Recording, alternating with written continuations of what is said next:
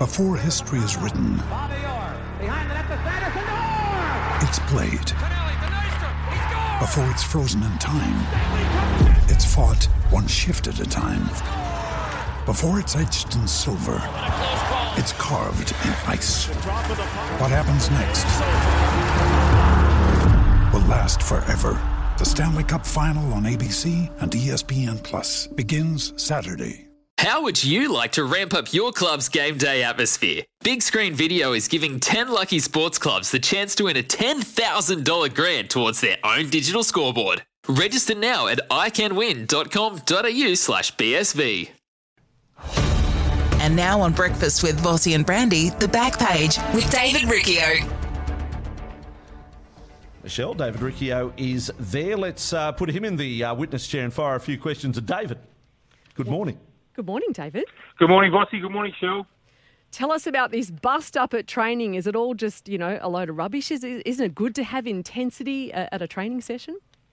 I wouldn't call it a load of rubbish. I think the footage is interesting to fans that don't get to rugby league training sessions. They wouldn't know the intensity and the spice that gets into it. I will say I spoke to South Sydney coach Jason Demetrio yesterday, and to put it bluntly, he was applauding it. He loved it. He thought the intensity and seeing that passion from his players only 24, 48 hours out from the season kickoff is exactly what he wanted to see. He said, so long as it didn't go completely overboard, he was content with it. And I must admit, I can understand where he's coming from. If you're a head coach of a rugby league team and you're at a training session and it's all a bit flat and sombre and come on, boys, let's pick up. Compared to that, you know that they're on. You know that they're going to be on this coming Friday night against the Broncos. And I do want to note, and I know Latrell is the centre of attention at South Sydney, but Jacob Host, he gave as good as he got. Don't worry about that. So I wouldn't read too much into it as far as splits in the camp or anything like that. Just some intensity and yes. energy levels up at training. I'd be excited if I was a South fan. Michelle, there was a story in David, Mark Gasnier, my old mate when I worked with him at the Fox League, who was telling me about the Dragons Grand Final 2010, like the captain's run. The day before the Grand Final, he had Beau Scott in the team. Intense. And the captain's run, you don't want to get anyone hurt in the final session before a grand final, but he said Beau Scott almost cut Darius Boyd in half, smashed him. Beau Scott was going around belting people because the intensity. So is intensity good? There was a time and a place. But anyway, thankfully the Dragons got through that last session despite Beau on a mission, and they went on to win the title. But intensity, you do need it. You can't not have it to succeed. That's right. Now, you're in the witness chair right now. The Nathan Cleary to miss 3 rounds. How long do you think Penrith have known this? Well, Vossi, I'd like to think that I'm not a chest beater, but I think it was last week that I started to indicate here on your program with Brandy that I would find it highly unlikely that he ran out. And I was getting mail that they'd already pulled the pin on it at least last week. And I think I made the reference that Nathan was willing to discuss the fact that he wouldn't be playing with Parramatta players after that Penrith-Parramatta trial match. Once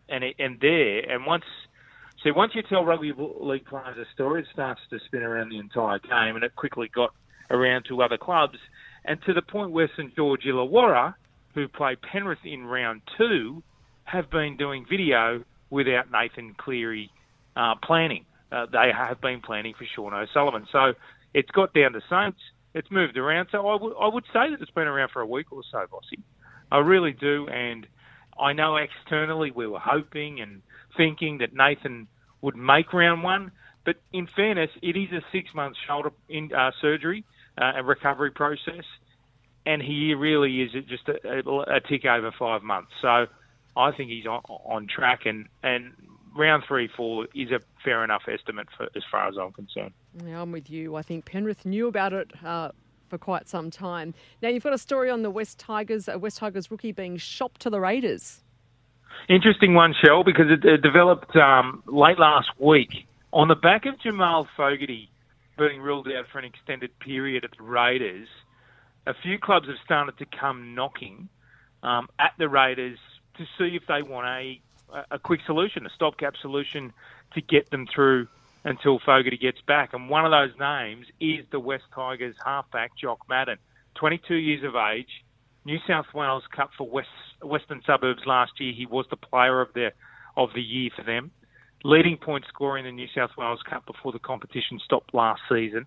Highly talented. However, he's got a roadblock in front of him. He's got Jackson Hastings, Luke Brooks, and also Adam Dewey, who's currently on the injured list. He just can't get through at this point in time. I thought he trialled well. His management approached the Raiders and said, look, are you interested? The Raiders have so far pressed pause on any discussion. They want to see how Brad Schneider goes. They, in effect, want to give the opportunity to Schneider that the Tigers aren't giving Madden. They want to see how he goes. It's an interesting development. Watch this space because clearly Madden wants to play first grade and isn't getting that opportunity at the Tigers. Hey, David, just on a topic, your colleague there at the Telegraph, Paul Kent's written a piece today, now saying the time is right, that players' salaries are made public. Where do you stand on that one? Well, to be fair, Vossi, the Telegraph briefs the top 100 highest paid players in the game and each year. And that's through a whole heap of research from player managers, CEOs, coaches, and football managers and talent scouts about the estimates of salaries. We make an attempt to uncover the salaries of every player, and not once have we had any blowback from the players themselves about that. Yeah, that's interesting. I would say, Vossi, also, it could actually work in a player's favour.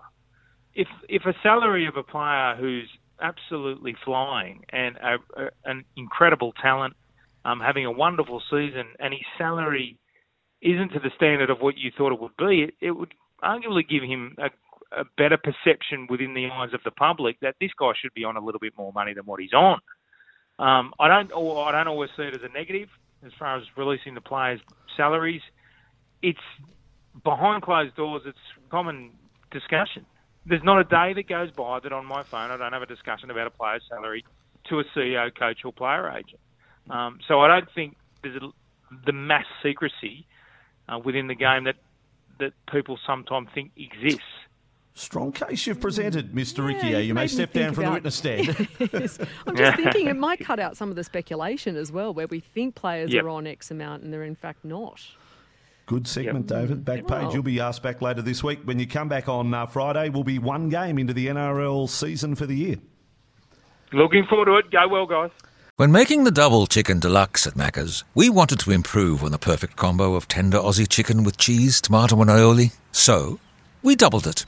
Chicken and Macca's, together and loving it. Ba-da-ba-ba-ba. Available after 10:30 a.m. for a limited time only.